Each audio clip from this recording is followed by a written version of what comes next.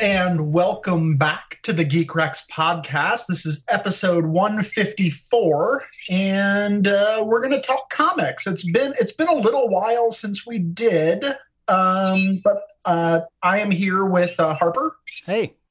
And Kyle. Hey.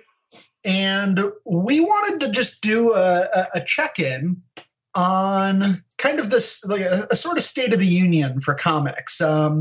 Marvel, DC, and I think we're going to try and tackle Image too, and just how are they doing right now? What are the trends looking like? And hopefully this will be kind of a regular thing that we'll be able to check in on, because if there's one thing that I think comics fans, longtime comics readers have noticed, it's that these three companies, but especially Marvel and DC, really tend to move kind of in opposite directions. There are waves where sometimes DC is really struggling. Sometimes it's Marvel who's on the bottom. And so before we dive in, I just want to ask, Harper, what's your relationship with these three companies right now? Are you reading many books by all of them, or any of them just completely absent for you? Marvel has dipped down significantly for me over the last 6 months. I'm down to maybe one or two books from them, but and on the other side of the scale, I guess DC has kind of jumped up a little bit. But for me, for the last several years, Image has always been the publisher that I read the most stuff from. Mostly because they have so many new series that start up and finish here and there. So I just kind of jump from one thing to the next, and without having to stick onto a series, for 4 different writers and 6 different artists over the period of a year. So yeah, my current ranking, I guess, would be Image, DC, Marvel. Yeah, that's a big benefit for Image. There's I think a growing number of people who are following kind of creative, creators rather than titles. And that's Images. That's what makes them stand out. How about you, Kyle? How are you doing with these three? So y'all were talking about Image. I have not read an Image book in months, and that's it's not that I'm not buying them. It's just that I just let them pile up. That the ever present comic guy problem of I just buy them and then never read them. So, but I am down on my Image pull to just Saga and Wicked and Divine, I think. And I think I still get Southern Bastards. Matter of fact, the Southern Bastards came out on my Comixology, and I still haven't read it, I think, today. So I'm waiting on that. But, otherwise, DC, God, so I'm behind by 2 weeks, but up for the past 2 years, I have read every single DC book they've produced. As kind of part of this ongoing regular column I do over at the Beat with my pal Alex. We talk about all the DC books. We kind of do a roundup and we sort of take turns. So I have to stay on top of all these things. I have read every single DC book, and let me tell you, sometimes that is fun. Sometimes that is a lot of damn work. So and you really feel, and this is not to strike on DC or anything. It's just, when you're reading a lot of superhero books back to back to back, they all start to feel the same. Even the good stuff, the stuff that people seem to like that starts to get drowned out a little bit. So I'm enjoying a lot of what I read from them, but I also have books that I do not like at all, and I still have to read them, and it's bad. So Marvel gets a real shrift from me because of that. I had some trouble with Marvel recently, anyway, regarding the Northrop Grumman issue when they were taking money from a defense contractor to put out this book about defense industry superheroes.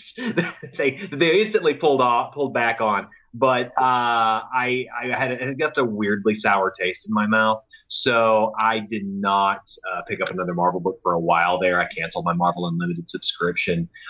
So I'm kind of Marvel agnostic, I guess, but I am aware of the things they're doing, and I do understand, things are not going exceptionally well there, if my read is correct. But Cal, maybe you're reading more Marvel than I am, and you have a better sense of that. I am definitely reading more Marvel than you're basically none.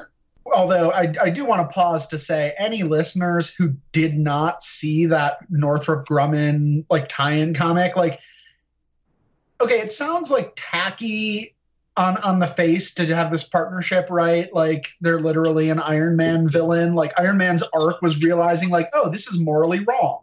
That's like their most famous story arc in the company, and they were like, no, but they're paying us a lot. It's okay this time. But you have to actually like see some of the stuff in there in order to understand like why this was such like a like holy shit moment for comics fans. There were ads where it was like the Vision was telling children to grow up to be like defense contractors. It's like they're the real superheroes. It was a surreal fucking like 4-page read there. Jeez. I all I needed was the headlines, man, and once you start taking blood money, that was enough for me. I've calmed down a bit since then, to be fair, but at the time, I was seeing red. So yeah, Marvel. Marvel's been in some trouble, but DC, I think, has been on an upswing. I'm reading a few more DC books than I have in the last few years and a few less Marvel books. My Image poll hasn't changed that much. It seems like for every new series they introduce that I'm interested in, something else gets canceled, or more likely, given Image goes on a kind of indefinite, permanent, non-communicative hiatus. That said, I actually wanted to ask you something, Kyle. How did that every DC book for years, like, why DC? Why are you doing every DC book, even the ones that you don't care for, every week? The back half of that question is easy to answer. It's just a matter of being able to stay up to date. Because once, and frankly, it's going to probably prove fruitless because I think all the creative teams are about to change. So whatever.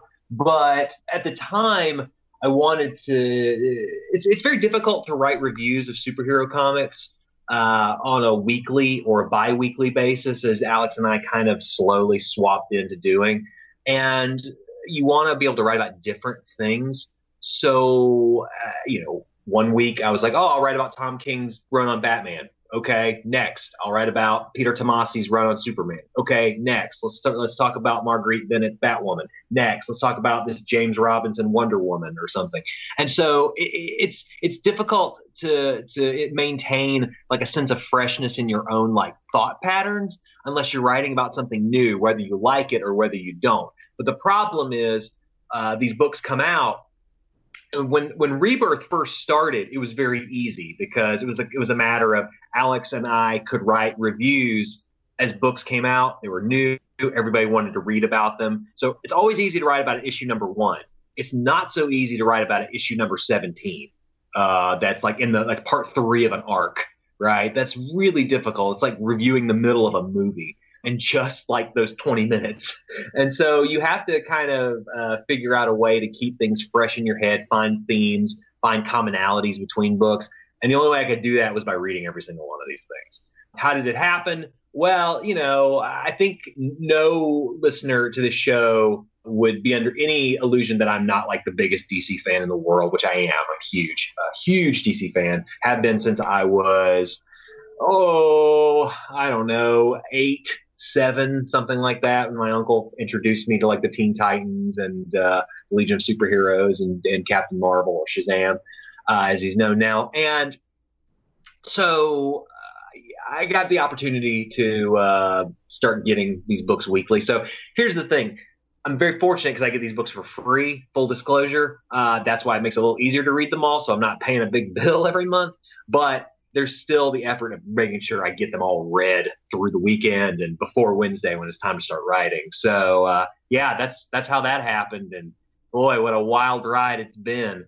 All right. So you're reading everything by DC. Yes. Harper, what are you reading at DC right now? Currently I'm reading Mr. Miracle, that Batman White Knight miniseries that Sean Murphy's doing. And then most of the other stuff, I guess, is I guess I'm reading Dark Knight's Metal thing and Doomsday Clock whenever those kind of pop in and out. But those are kind of here and there. And then I guess the rest is just a lot of the Young Animal stuff I kind of pop in and out to since they just kind of started over or, kind of rebooted their most of their series. I've been picking up a fair amount of new stuff from that and a lot of the Milk War stuff I read too. So over the last couple months, it's not any really, now that I'm looking at it, it's none of them are really ongoing series that I'm reading like regularly. It's a lot of like mini series and specials and then just kind of dipping in and out of events and things like that. So, but a lot of that stuff's been really good. I have to say, I don't hear a whole lot of people talk about it, and maybe I'm just not in the right circles like I used to be, but that White Knight series is fantastic. I'm really, really enjoying that. A lot of the... Yeah. Sorry, Harper. Well, I love it. That book sucks so bad, man. I think Sean Murphy's the worst. Wow. I can't do it, man. I like him a lot. For listeners who want more on our thoughts on Sean Murphy, we actually did his previous an entire episode on his previous miniseries at, was it Vertigo? Yeah. Punk Rock Jesus, yeah. another masterpiece, let me tell you. I think we actually had a really interesting discussion on that one. We had some issues with it, but I think,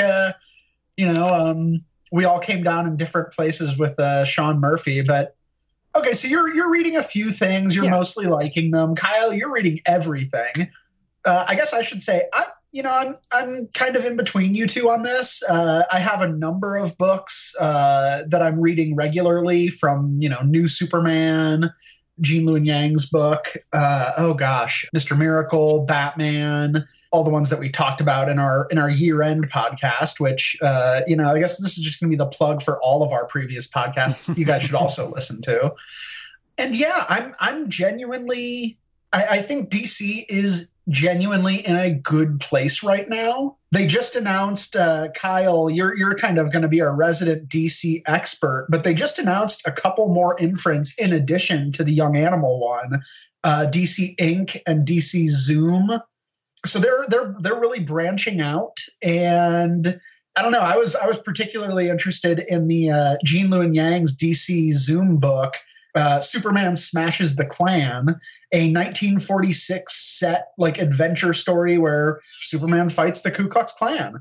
These DC imprints are pretty rad, dude. I remember last year at Comic-Con, Dan DiDio was talking about them all. Like he said, they didn't name the names. They didn't say oh, we got this for this audience, this for that audience. He just said that we're going to open up lines for younger readers, and we're going to open up a mature readers line too. So these are like things that I've been waiting to hear announced for some time. And so DC Zoom and DC Ink are really great because I guess the way I've had it sold to me, and I don't know how true this is going to prove when they actually hit the marketplace. But one of the things I think that DC Publications, as an actual publisher, is looking at for inspiration are two different models from overseas. So I think with Ink and Zoom, it's possible they're kind of looking, especially with Ink, which is aimed at teenagers. They're looking at the manga model. Like sort of smaller, like more portable paperbacks, perhaps. At least that's what I'm kind of hoping that's the way they're going, and that's kind of what people have intimated to me. And so that would be a really great direction for that because manga is very popular here in the United States, more popular than your day-to-day comics, American superhero comics anyway. So that is one really smart move, and I think it kind of opens up some really cool possibilities for audience building anyway. And then I know for sure that the Black Label books are supposed to be based around like Euro-sized graphic novels. The idea is that they're kind of pulling from like old stuff like Star Reach and some of the like the album Bande Dessinée stuff, because what they're really into at DC these days is letting art breathe and focusing on artists. Like they're kind of like the weirdly the opposite of Marvel in that way. So Black Label is like the Euro line that's going to focus on mature takes that are like out of continuity. And the whole idea was that they were going to bring in these creators that are not able to do monthly comics to work on whatever character they wanted to work on. And I guess like the biggest announcement out of that was Kelly Sue DeConnick's Wonder Woman book that she's doing with Phil Jimenez. But I will say on the Zoom side of things, I'm really excited because my pal Cara McGee is doing one with Meg Cabot on Black Canary. So that's something I'm really stoked to see. So hooray, my friends are getting big two money. Yeah, I mean, and it's worth looking at that, like, for instance, that Black Label creator list where you've got Kelly Sue DeConnick, Phil Jimenez, Greg Rucka coming back to DC after, I think, some not entirely great blood when it comes to the Wonder Woman book that he did. You know, DC's still trying to kind of make John Romita Jr. Kind of as big as he once was. Frank Miller, you know, they're bringing in kind of their veteran talent for this. Meanwhile, they've got these newer imprints where they can actually kind of sponsor new talent. And that's a genuinely good idea to try and attack that manga market. Compare that to something like Marvel Mangaverse from, what was that, like 15 years ago? Yeah, headed up by the new editor-in-chief of Marvel, which I'm sure we'll talk about here in a little bit. Yeah, and that was such a ham-fisted, lazy way to try and cash in on the beginnings of that craze. And, you know, I mean, DC, I think, is always pretty slow to adapt to the changing marketplace. But, you know, I mean, they're often pretty good at it once they do. I don't know, Harper, did you have any thoughts on these different labels from Young Animal to Black Label to Zoom and Ink? Yeah, I mean, I don't know. I'm not up on the news quite as much as you guys maybe are, but as far as the Black Label stuff that I did see, that's pretty exciting. Particularly that Wonder Woman series, I'm pretty excited about. But yeah, and I think Young Animal continues to be really interesting. You know, I pick up a handful of those books, and then the whole crossover event that they just had, the Milk Wars thing, was fantastic. I really enjoyed a lot of that. Just thought it was funny and weird and interesting. And that last, I can't remember which was the first one and which was the last one. I think it was the Doom Patrol / Justice League one was the last one. That issue was such a blast and had some of my favorite pages and panels in a DC book in a long time. So I'm definitely loving Young Animal, and I'm pretty excited at least about the Black Label stuff.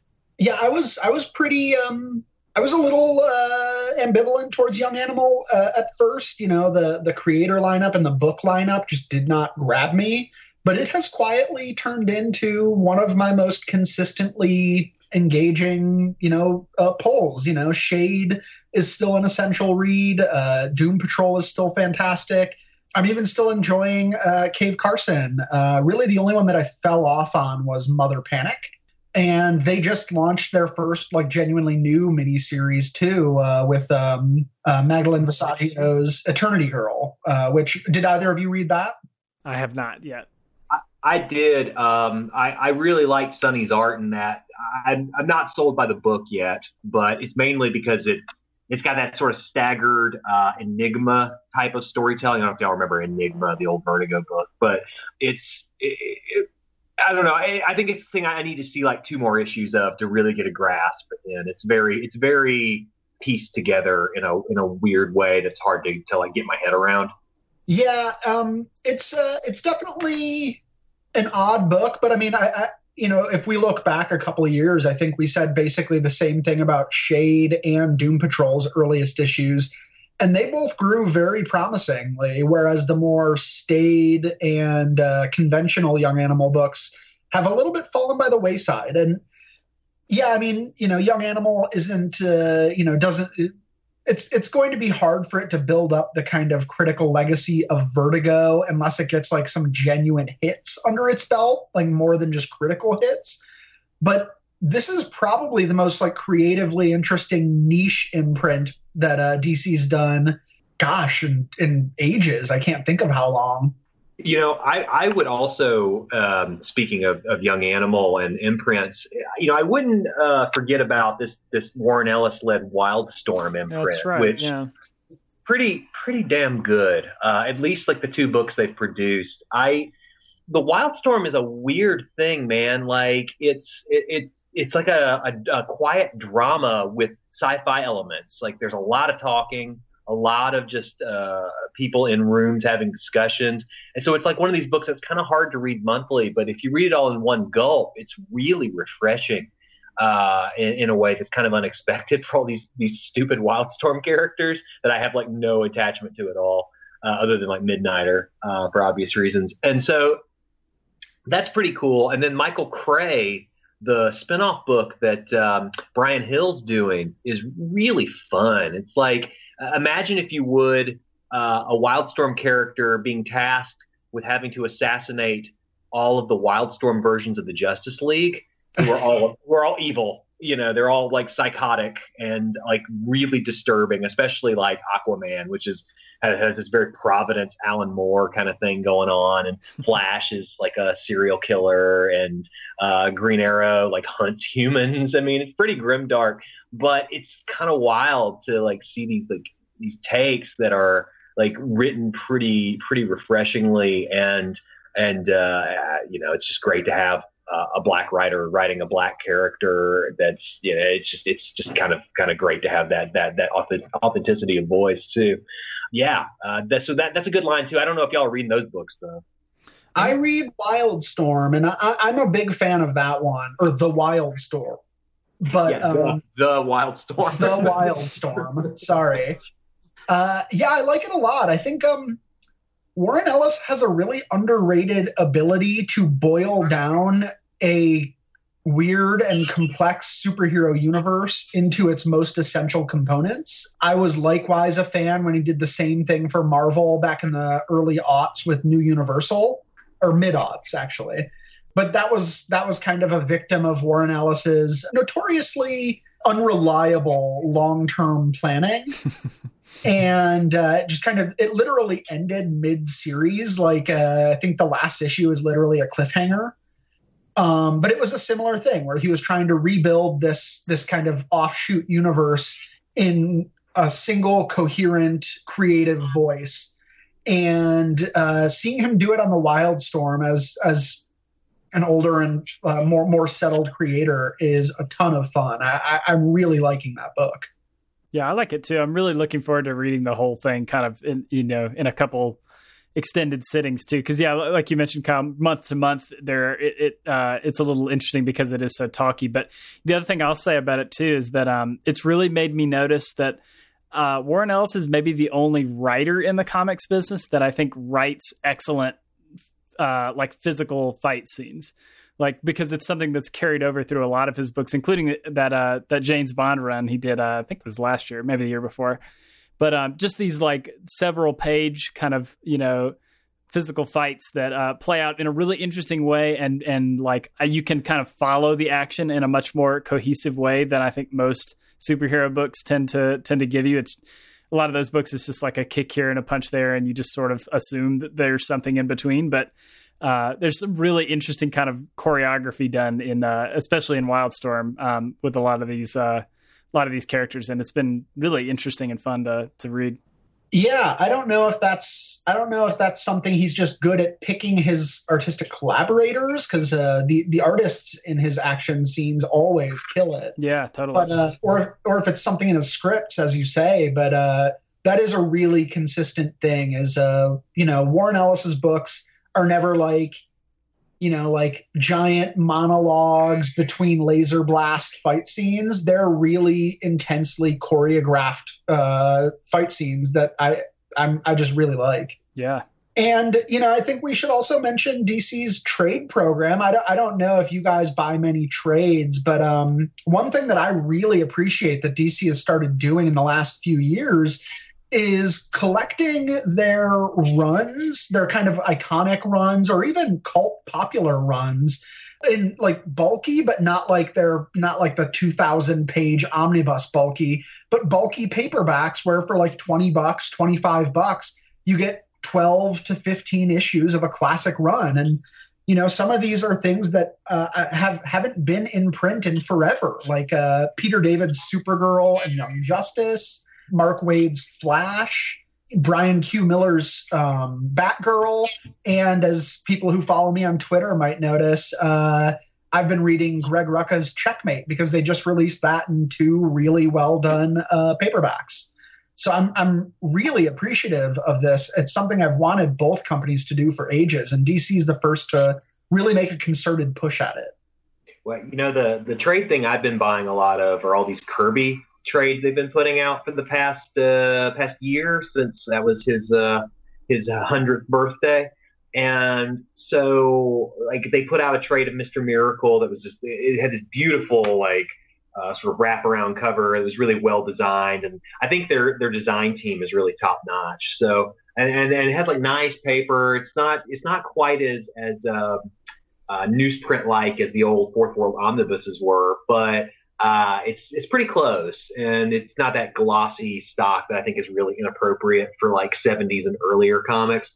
So they put out that. They put out The Demon. They put out Challengers of the Unknown, and then they just put out Superpowers like a month or 2 ago, and then they put out Commandi in an omnibus form, which I picked up. So I got like 4 or 5 of these now, and they look so good on my shelf, and so I'm really excited about that. I don't really buy too many of the rest of the trades because I'm really trying to conserve space as much as I can, but that is something that I 100% have been all over. Yeah, I haven't bought, I'm not much of a trade buyer lately, just for time constraints, and the weekly stuff definitely keeps me busy enough. But I have seen all those new trades, and I love the way they look. I would agree that their design team has done a fantastic job, and they've done a lot of cool stuff with, I think, is it maybe Michael Cho that's done some of the really interesting kind of really cool kind of classic looking Golden Age covers for a lot of the reprints of old stuff like that. But yeah, they've done a great job kind of reissuing some of that older stuff, and it looks fantastic. Yeah, it's Michael Cho, and Doc Shaner does some of the silver openings. Yeah, good picks there. All right, so DC, it seems, I think we can all agree, is in a pretty good place. They've got some fun projects announced. They've got a pretty solid lineup of both recurring creators who've been with the company for a long time and genuinely new blood, especially over at Young Animal, bringing in, Mags Visaggio and Cecil Castellucci, people like that. And as Kyle mentioned, some of is that Zoom or Ink that your friend is working on? That would be Zoom, which is the kids line. And so, places like that can bring in some new talent as well. I suspect, going by what we've said already, we're going to be a little less bullish on how Marvel's doing lately. And I guess it's worth mentioning, we are talking about comics, not movies, where DC would not be faring quite as well, I suspect, in this conversation. But on their comics side, Marvel had, let's call it a rocky 2016. Marvel's 2016 was actually so bad. 2017. I forgot that it's 2018 and we're all old and dying. Marvel had such a rough 2017 that they actually were written up in Hollywood Reporter, not for their movies, but as the year that everything went wrong for them, with a month-by-month breakdown of just how shitty Marvel's 2017 was. It ranged from, the Northrop Grumman thing to kind of block canceling all of their diverse titles in a single day, to rapidly deflating sales on a number of their big books. And that's not even digging into, stuff like the Secret Empire controversy. I think they had 2 different reboots in 2017 alone, including Marvel Legacy, which I don't think anybody read or cared about, really. I think my comic shop still has a number of those Marvel Legacy books sitting on its 5-cent shelf now. I don't know, how are you guys feeling about Marvel? I mean, their movies have been doing very well, even if we're not all the biggest boosters. But as a company, it sounds like we're all kind of struggling to find a place with them right now. Yeah, well, things are bad at Marvel when Mr. Marvel himself, Brian Michael Bendis, leaves to go work for DC, which was like the news that rocked last November, right? And I remember seeing that on the train going from like I think we were heading from Edinburgh down to York in England, and that news hit, and I was like, oh my god, that was like that had to be like the most shocking comics news of the past, I don't know, 10 years or something. I mean, it was a huge defection. Well, however you feel about Brian Bendis, I mean, still, that's pretty incredible because he's never really worked for DC and worked, pretty specifically for Marvel, guiding their lineup for the past 15, almost 20 years now. And so, I don't know, like my impression of Marvel is like this. I think there's some editorial problems that probably stem from an ownership that is really trying hard to line up things with their multimedia properties. And I don't mean their movies necessarily. I mean their TV shows. So there's been this weird push to like make the Fantastic Four completely go away, which is maybe is finally coming back. Make the X-Men more or less a C-level title, which to me is the most shocking turn of events when it comes to like fan loyalty. I've never seen more loyal fans in my life than X-Men fans when I was a young comics buyer. And to turn off that fandom so thoroughly, that takes some talent. So the way they buried that line has really been something. And so, and then beyond that, just the ongoing promotion of the Inhumans, which I guess may finally be ending. It's just an experiment that never worked out. So I think that kind of screwed up like a lot of what Marvel had happening. And then on the other side of it, there's just been like this exodus of talent, not just Brian Bendis, but a lot of these guys ran off and gals ran off to go do books at Image or elsewhere because Marvel page rates are notoriously pretty bad. So that has been an ongoing problem. Their bench is just not that deep right now. And they're not really developing creators the way that you'd think a struggling company would. So there's just not a lot there that's like attracted me. There's a couple of creators here and there that they've pulled in recently or have started to work with over the past few years that I'm interested in, but I haven't really made the jump into like checking out what Al Ewing's Ultimates is like. Maybe I should do that. Ewing seems like one of the last of their, he's not up and coming anymore, but one of the last of their newer voices who's really managed to make an impact. A lot of the other ones, as you say, have kind of jumped ship, which coming from a company that has been, dominating the box office, that's getting written up in Hollywood Reporter, you'd think you'd want to be part of this, but more and more and more, it really does seem like Al Ewing, Ta-Nehisi Coates, like one or two people like that are really the only newcomers they have who've made any sort of mark. I mean, for me, just I'm looking at how many books I bought last year and this year so far.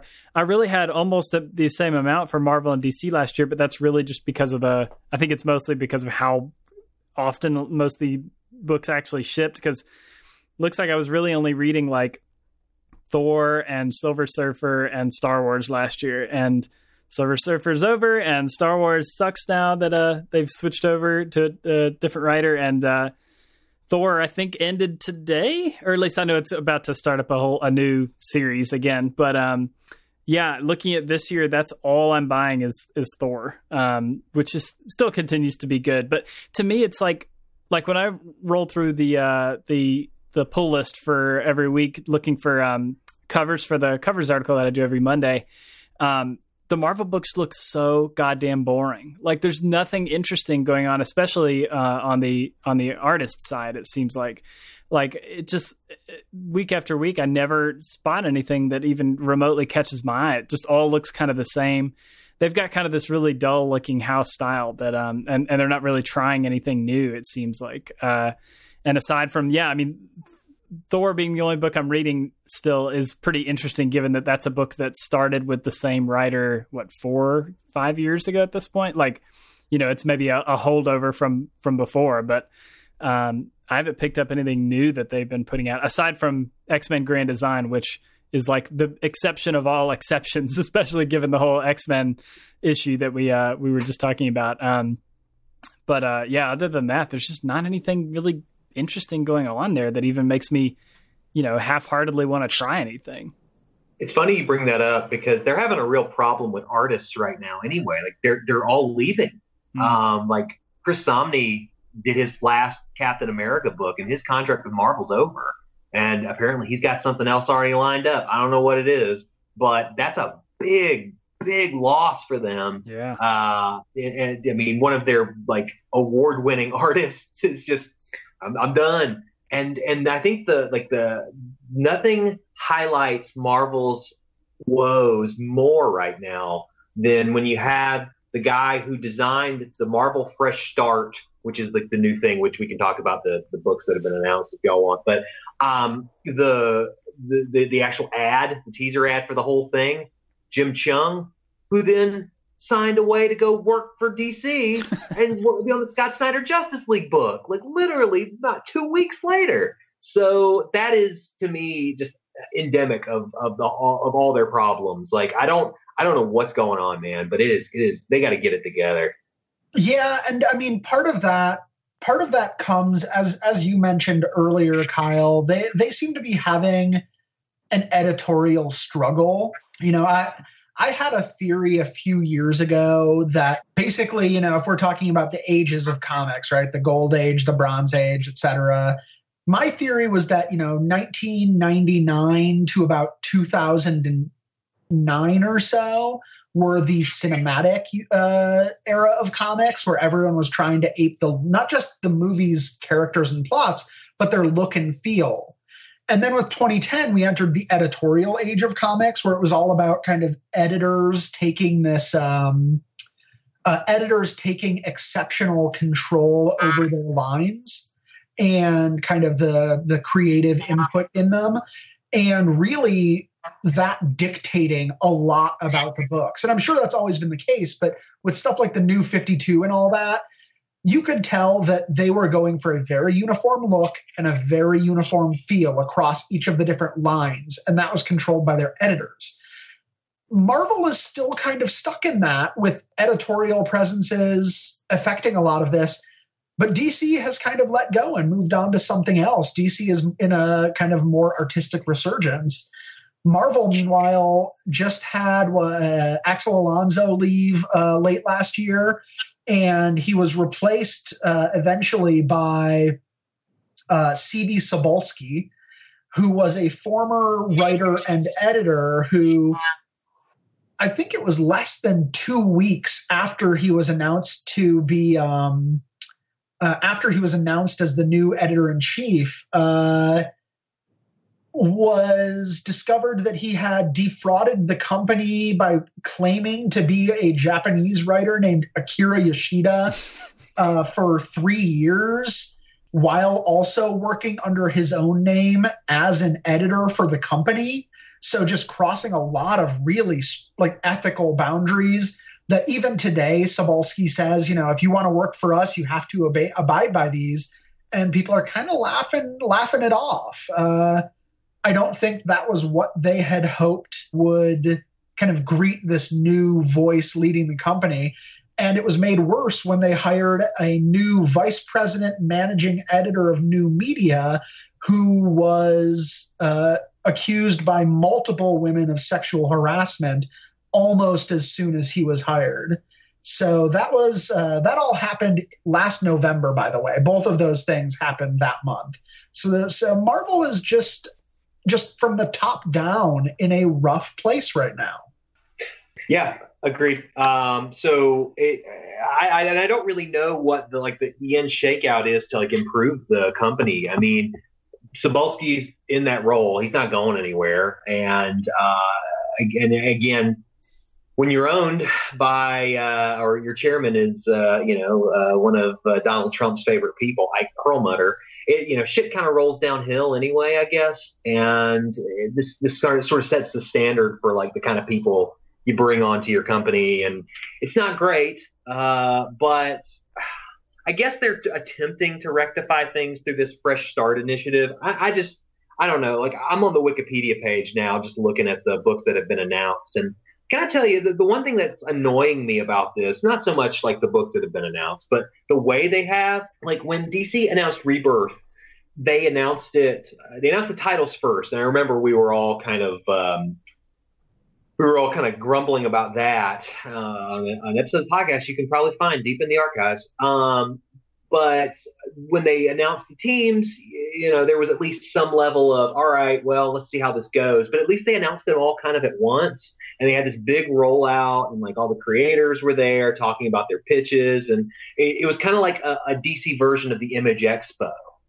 But with Marvel's little Fresh Start initiative, it's kind of slowly rolling these books out in order to, I guess, get more of the media space. Like, they'll have a book, the next day they'll announce another book, next day announce another book. And now they really haven't announced many books over the past couple of weeks after that initial burst.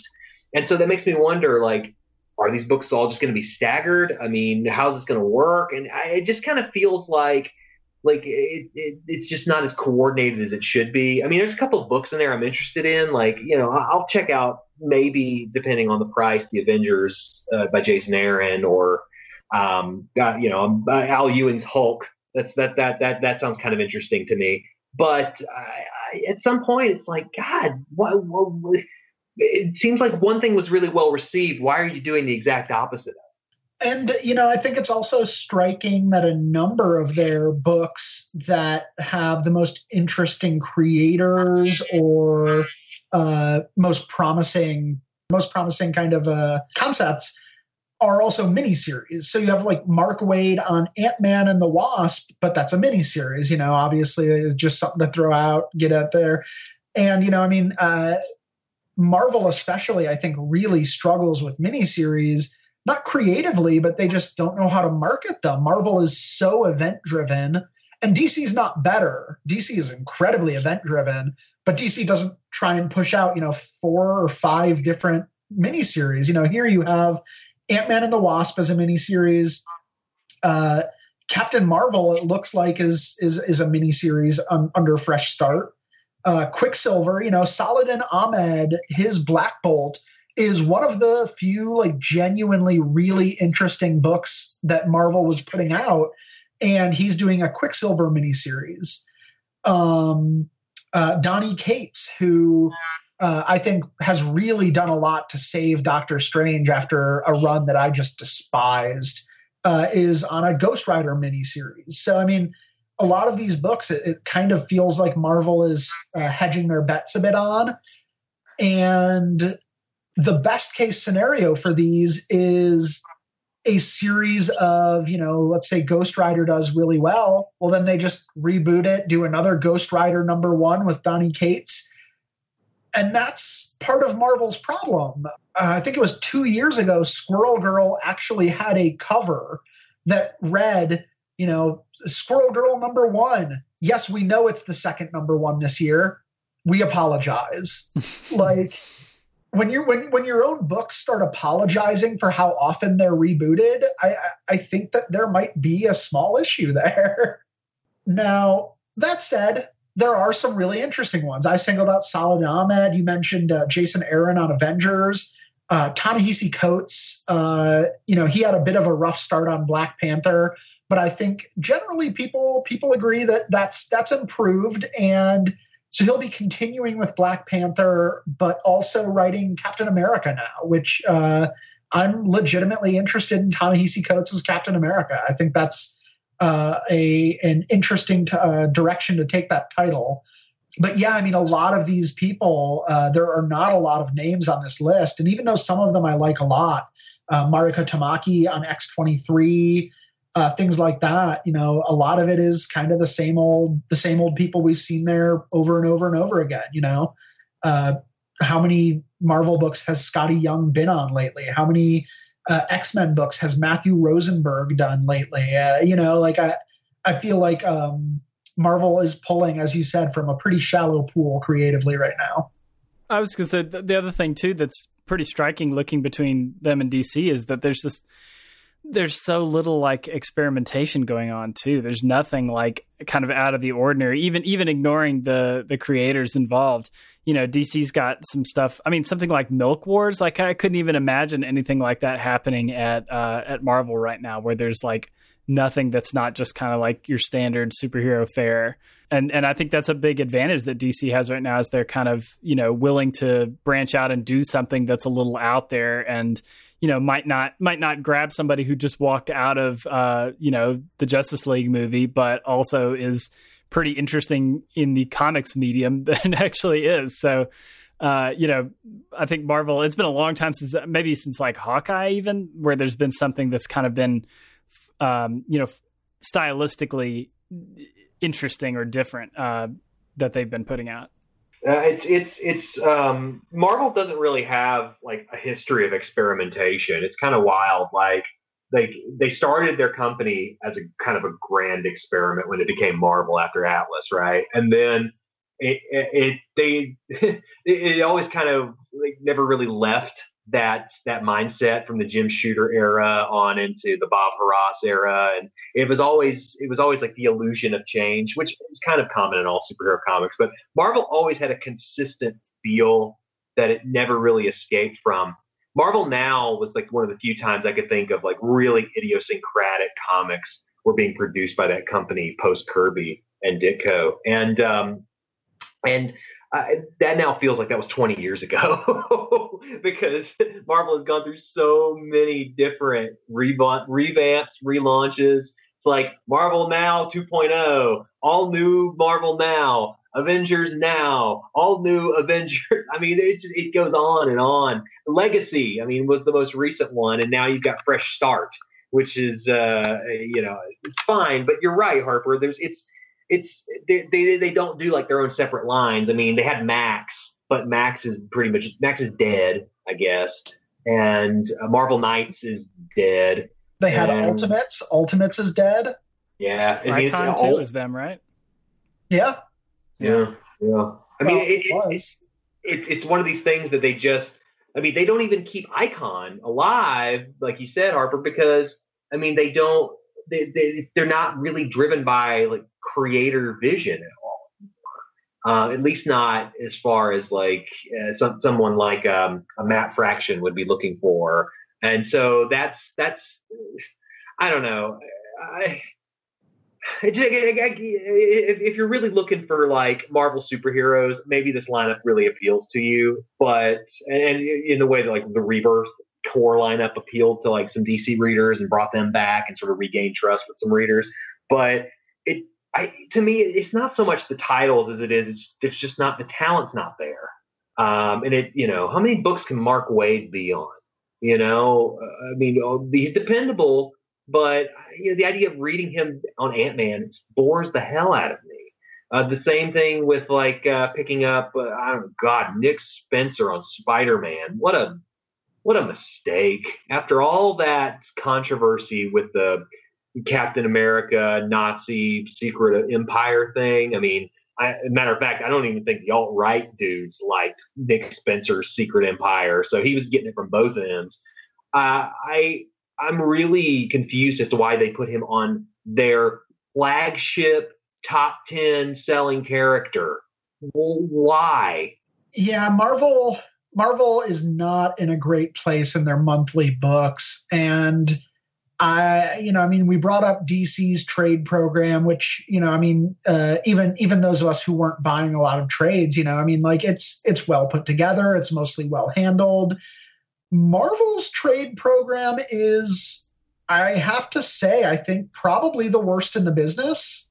I don't know if you guys... Oh, it's terrible. I remember I bought all of their Silver Surfer trades, the Dan Slott Silver Surfer, because I genuinely love that run.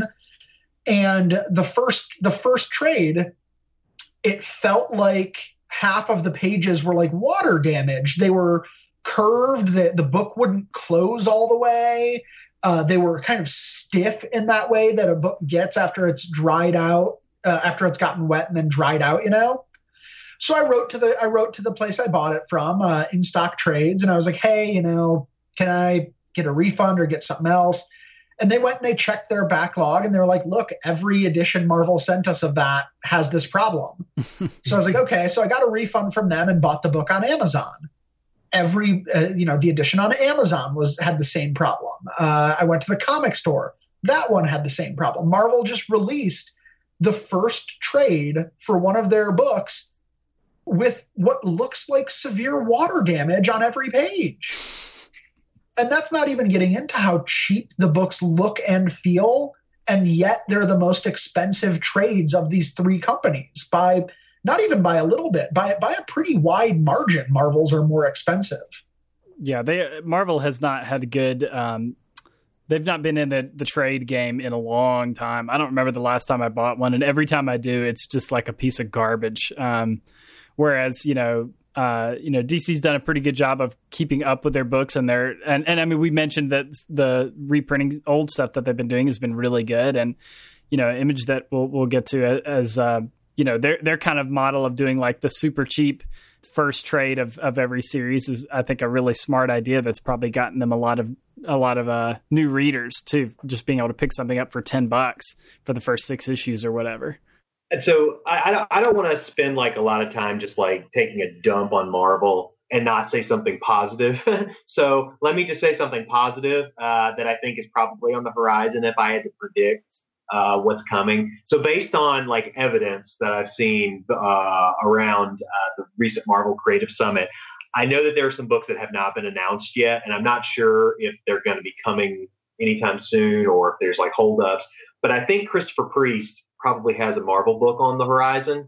I don't know what book it is, but I certainly think after his very, very good Deathstroke run that's still ongoing, and really one of the best DC books, the core lineup that, I mean, he even got nominated for an Eisner. I mean, it's pretty damn good. I'm excited to see Priest on something at Marvel. That would be of interest to me to read. I'm also kind of curious, and this is my prediction, I think they're probably trying to get Jonathan Hickman to relaunch the X-Men, which that's probably the only property I could see him like glomming onto, and that would be material he hasn't touched before. So yeah, that might at least get them some good press for a couple of days, and maybe they set that franchise right. Hickman's kind of been floating around between DC and Marvel, and there's been like rumors he's going to do the Legion of Superheroes. There's rumors he's going to do something over at Marvel. So my prediction is he's probably going to end up like doing X-Men at Marvel, and that's going to be like the holy shit, X-Men are back. That would be nice. I miss the X-Men. That'd be good. I mean, Marvel. The thing is Marvel for a while had a really strong fringe. Like I think that they were really struggling with their core titles, but things like Kelly Thompson's Hawkeye was a genuinely enjoyable kind of neo-noir book. Unbeatable Squirrel Girl is still very good. I mean, I mentioned just a minute ago that their recently concluded Silver Surfer run is one of my favorite comics of the 2010s. Oh, yeah. So it's not that Marvel can't do anything right. And, it is a good point, Kyle, to step back and make sure to point that out. It's that the broad trends in the company are that they've been struggling for a long time. And while I genuinely enjoy a handful of Marvel books, although that handful shrunk recently in the December massacre of canceled titles, they have genuinely, had a few things in the fringe. They just haven't found a way to make those last or to bring those creators more fully into the fold. I mentioned as one fairly promising up and coming book, Saladin Ahmed's Black Bolt, and I'm glad that he's getting, this other mini series. But, I genuinely believe that, I agree, Kyle, how many things can Mark Waid write for this company? How many things are left? Bring in more people like Ahmed, Kelly Thompson, and G. Willow Wilson, to people who've created some things that may not have done well on the shelves, but have, found like the secondary market or at least critical acclaim, and try and bring them into the big leagues the way they're doing with Coates. And with that, unless either of you have any final words on Marvel? I think we said it all. All right. So with that, let's jump over to Image. Now, Harper, it sounds like you're our big image booster. Kyle, you again, I'm kind of in between the two of you. I still am reading a few Image books, but the list has definitely shrunk from the Image revolution. What was it, 4 or 5 years ago at this point? That said, Image is in an interesting place in part because they have they're very open to publishing strange things and up and coming creators. So what's got you excited at Image? What are your general thoughts on the trends at Image right now? For me, it's just they've got a really good mix of a lot of their long running titles are still like top of the stack for me. Stuff like Saga and Deadly Class, Sex Criminals, Kill or Be Killed. I mean, stuff that's been going on for the last couple of years are still really consistently good. Now, obviously, the downside on those is something we kind of mentioned in passing earlier, that for a lot of these longer running series, there are some long hiatuses of indeterminate length sometimes. So a lot of times you just have to deal with a book sort of disappearing from your pull for a couple months before it, suddenly reappears. But the quality, I think, because of that, being the freedom to be able to do that and not have to be, slavishly tied to a monthly or even, with some of these Marvel and DC books, a bi-weekly schedule, gives them room to actually do good work and not, turn in something that's not so great. But I think they've, just in the last 6 months or year or so, they've also put out some really good new things too that I've really enjoyed. Motor Crush continues to be super fun. The Fix I've had a good time with most of the time. Royal City's been really good. So, I mean, it's just, I did want to mention Dry County that just came out last week. New Rich Tommaso series is, all the stuff they've been doing with him has been really fantastic too. So just a good mix of different kinds of things. And I don't think it's, I think we probably talked about, I think we had an episode on Image specifically a couple years back. And one of the kind of downsides we talked about, I think, was that Image was so science fiction heavy. And to an extent, that's still true. But I think of most of those books, I mean, to me, probably my top 3 Image books are maybe Kill or Be Killed, Deadly Class, and Saga. And those 3 books have nothing in common, art-wise or story-wise or genre-wise. Like those books, I don't think have, any kind of, crossed wires there. But they're all really fantastic. And I think that's just because Image kind of gives the creators the freedom to kind of do what they want and take the time to do it correctly without having to, shove a fill-in artist in or, do some kind of stupid event. It's just interesting books with great creators across the board for me. Yeah. And, I think there is a downside to that model, of course. I love, a number of their books, but like Bitch Planet has been basically out of print for like a year at this point. Like I know they've been doing like these like little short story things for a minute, but like I was at the comic shop earlier today and you get a discount based on the number of books on your pull list. And they actually just asked, is like, does Bitch Planet still exist? And I was like, I think so. I haven't heard of a cancellation.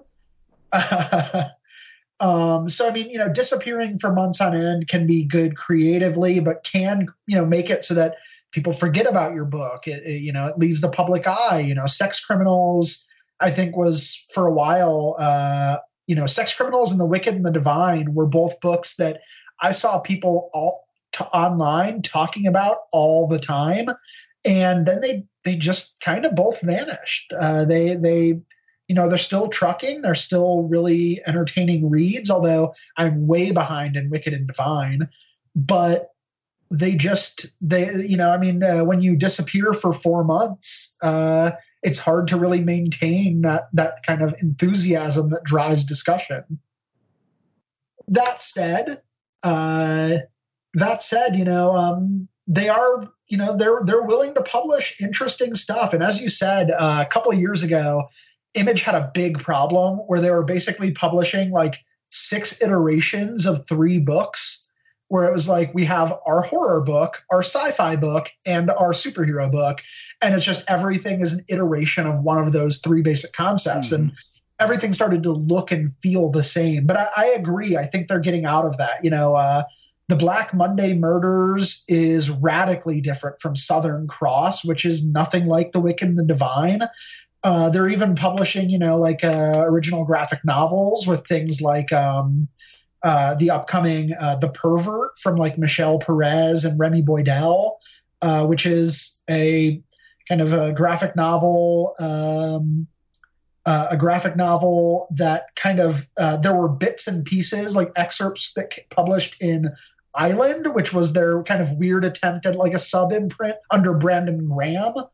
And it's about like a trans girl sex worker in Seattle. And that's, nothing like anything else Image is publishing. So I think Image has a problem when it comes to maintaining a spot on kind of the comic shop charts. But I also think that that's not actually that much of a problem. Their trades tend to do very well, in part, as you mentioned, Harper, because they have a really smart, really good trade program. It's consistent too. That's the other thing, is it's not like, I feel like with some books, you have to wait. If it's a popular book, they want to wait forever. They put out the hardcover and you have to wait forever. But, Image is 100% consistent that, as soon as that first arc is done, the first trade comes out and it's $9.99. And, you can rely on that 100% every time, which is cool, because there's been a lot of series that, I haven't, I read like the first issue or 2 of and enjoyed, but I had, too many other things on the list, or, for whatever reason, I didn't get to finish it. And then, it's the cost of 3 books to pick it back up again, to pick up the first trade. So it's nice to have somebody that's, you can kind of rely on that and not have to worry about it being shitty quality or overpriced, or, a mix of hardbacks and paperbacks, because you don't feel like waiting 6 months for the paperback to come out. Yeah, I honestly just haven't read much Image in the past, like, months and months and months. And it's just these things really stack up for me. And I'm like, I think now I'm approaching 3 arcs behind on Saga, and I'm just not sure I'm ever going to catch up. Is the worrying thing, because like I'll pick up an issue, like, oh, I liked that, and then I don't read anymore. But like I said earlier, the only book I really keep up with is Southern Bastards, which I really do enjoy. And even that, like, I didn't read today's issue. I need to do that at some point, I guess. But I mean, they announced some books at Image Expo that I thought were at least intriguing. I mean, so I'll give them credit. Like you said, they're not just producing a bunch of sci-fi Vertigo type things that we used to always call them the sci-fi Vertigo. They're finally doing different books, and a few of them interest me to some degree. So like, I'm really speaking of sci-fi, at least this is kind of different. Like the new Farrell Dalrymple book, Proxima Centauri. It's kind of set in that Wrenchie's universe that he's been playing with all of his books. It Will All Hurt and Pop Gun War, and a lot of books I just really enjoy. So I'm excited to dig into that when that comes out. Harper, I'm sure you're excited about the new Rick Remender book. This one looks kind of cool. It's like a late version of Drive or something.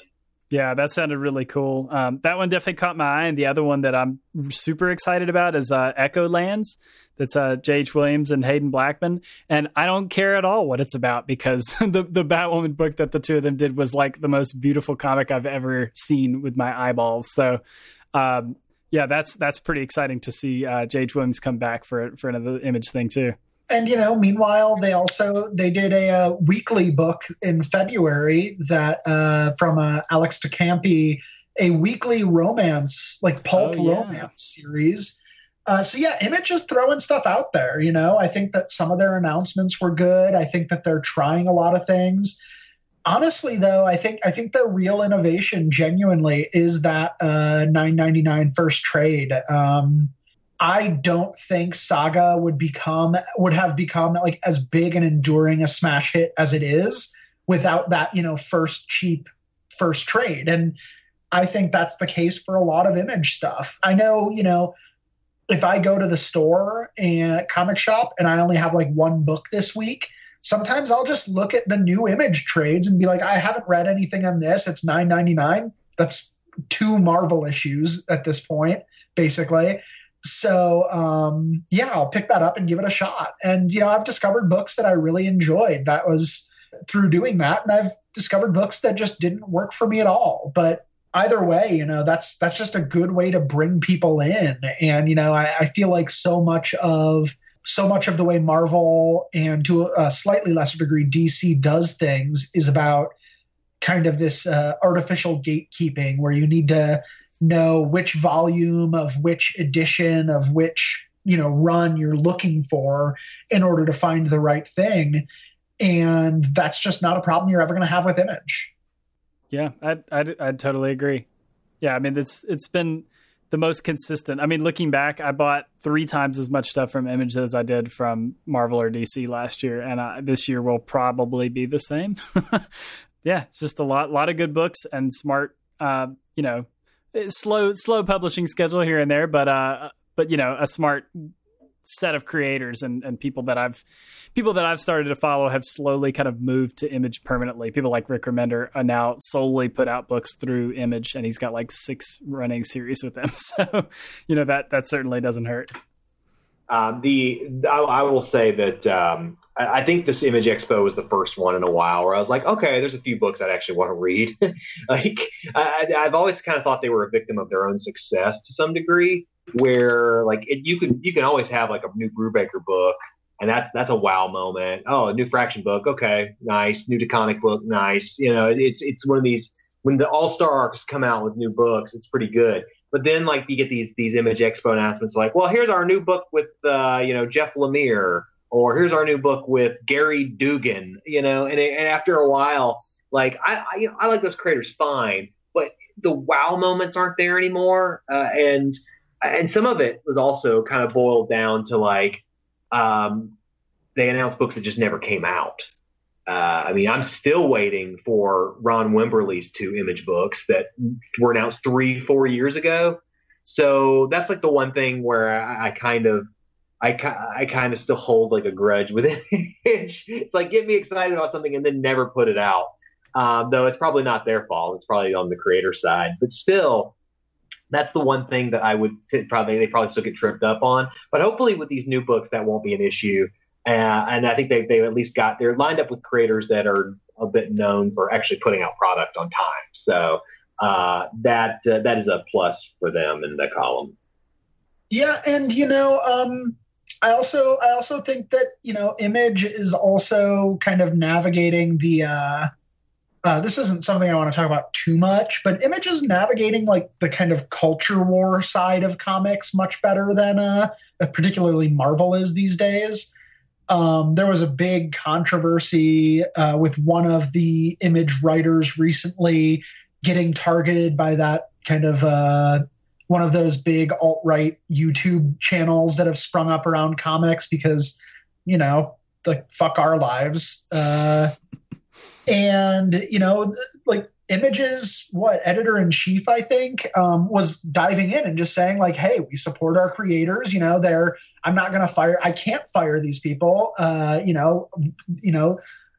don't work for me. I work for them. And, as long as they're paying me to market their books, I'm going to keep doing that. And I was genuinely pleased to see, the kind of higher ups at Image standing up for, some of their people who had just not, just brand new creators who are trying to break in and getting targeted by, some of these assholes online.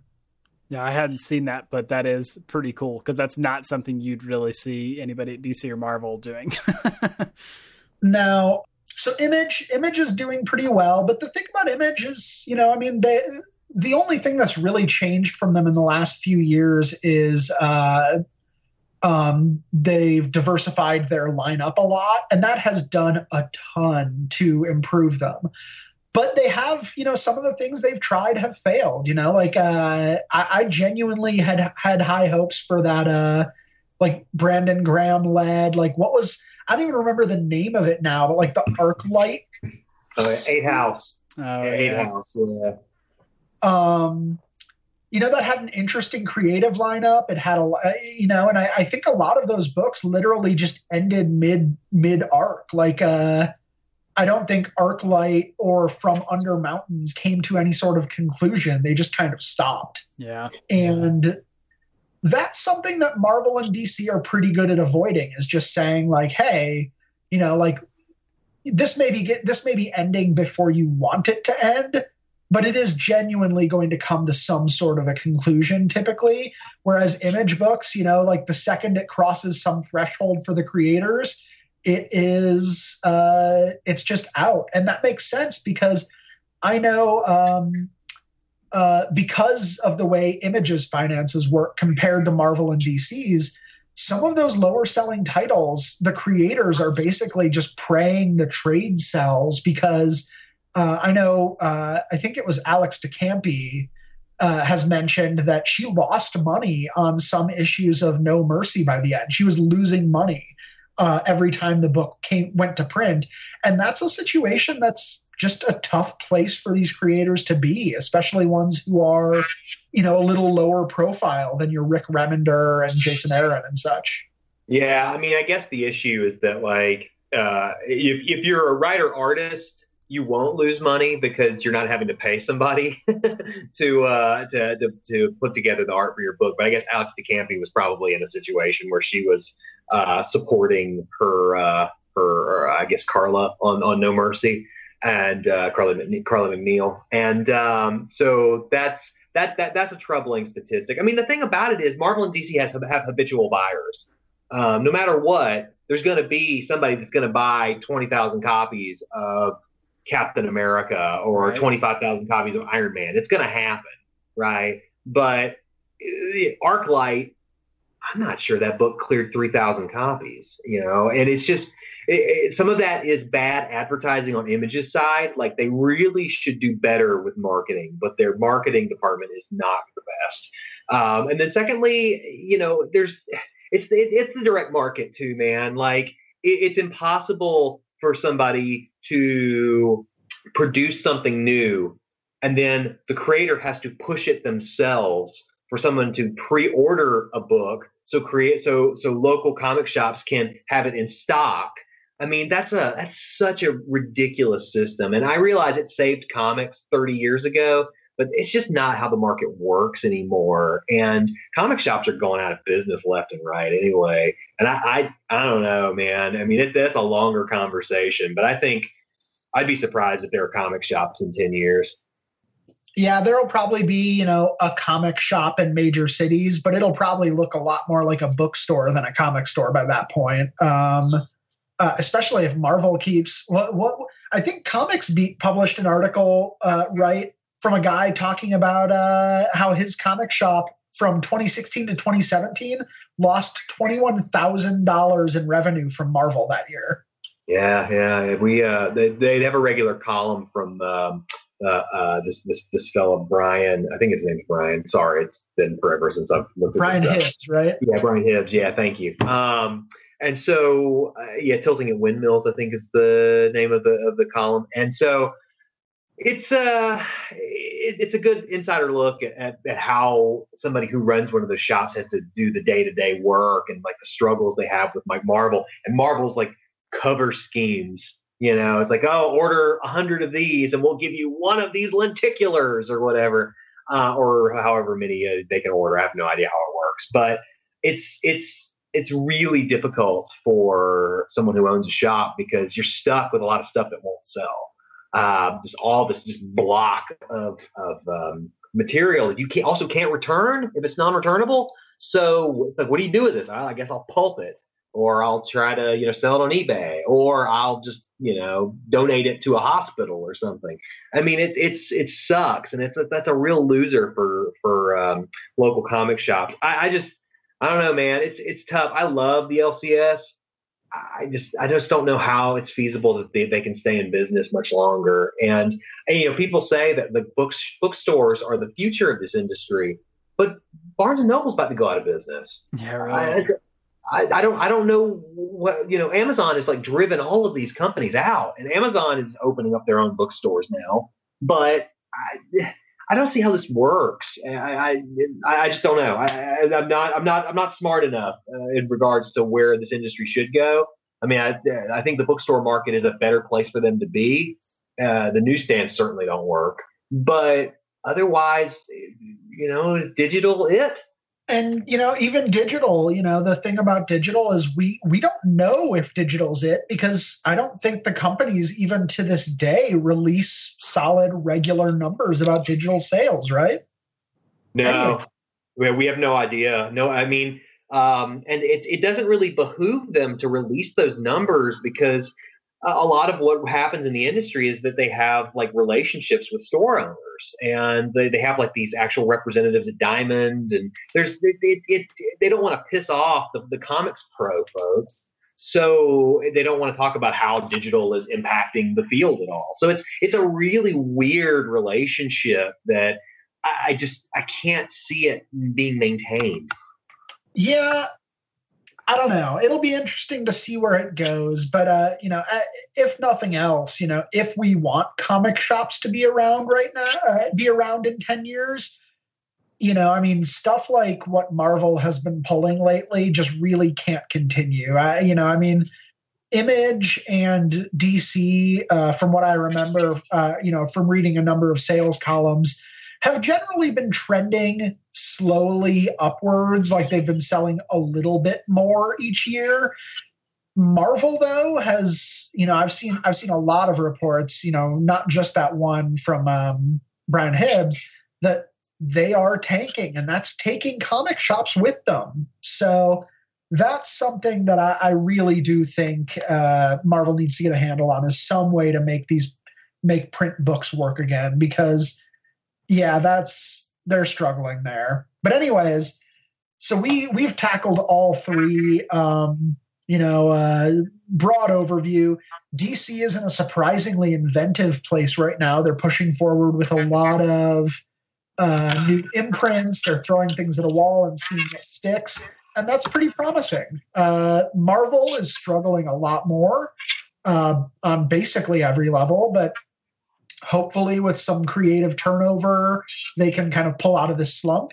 And Image is still trucking along. They fixed a lot of the issues that were plaguing their core lineup a couple of years ago, and have become just a genuinely solid company that, whatever you're in the mood for, you can probably find something to fit that at Image. But, unlike Marvel or DC, I doubt there's anyone out there who's reading every Image comic every week and reviewing them. It's not as whole or coherent a line.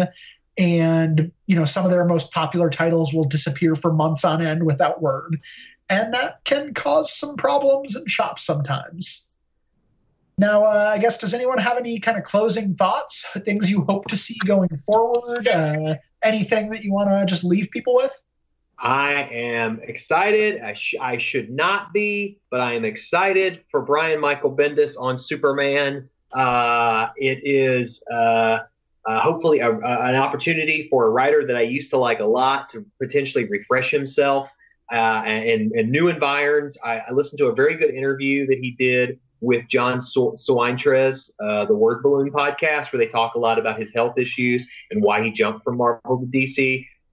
I really want to see how he does this, and I'm really curious. He said that his initial pitch to Jim Lee was that he wanted to answer a question about Superman that's never been answered, but he won't say what that is until we get to this Man of Steel miniseries that's coming out in June. But I am so excited for that. I'm looking forward to finding out who the new art teams are. I've enjoyed the current Superman run anyway, but I think this is really heading somewhere very interesting, and hopefully interesting for the better. Yeah, I would agree. I'm pretty excited about that as well. And I'm always just excited to see, kind of what comes next. And DC certainly got some more interesting stuff on the horizon, but, Marvel's got nowhere to go but up.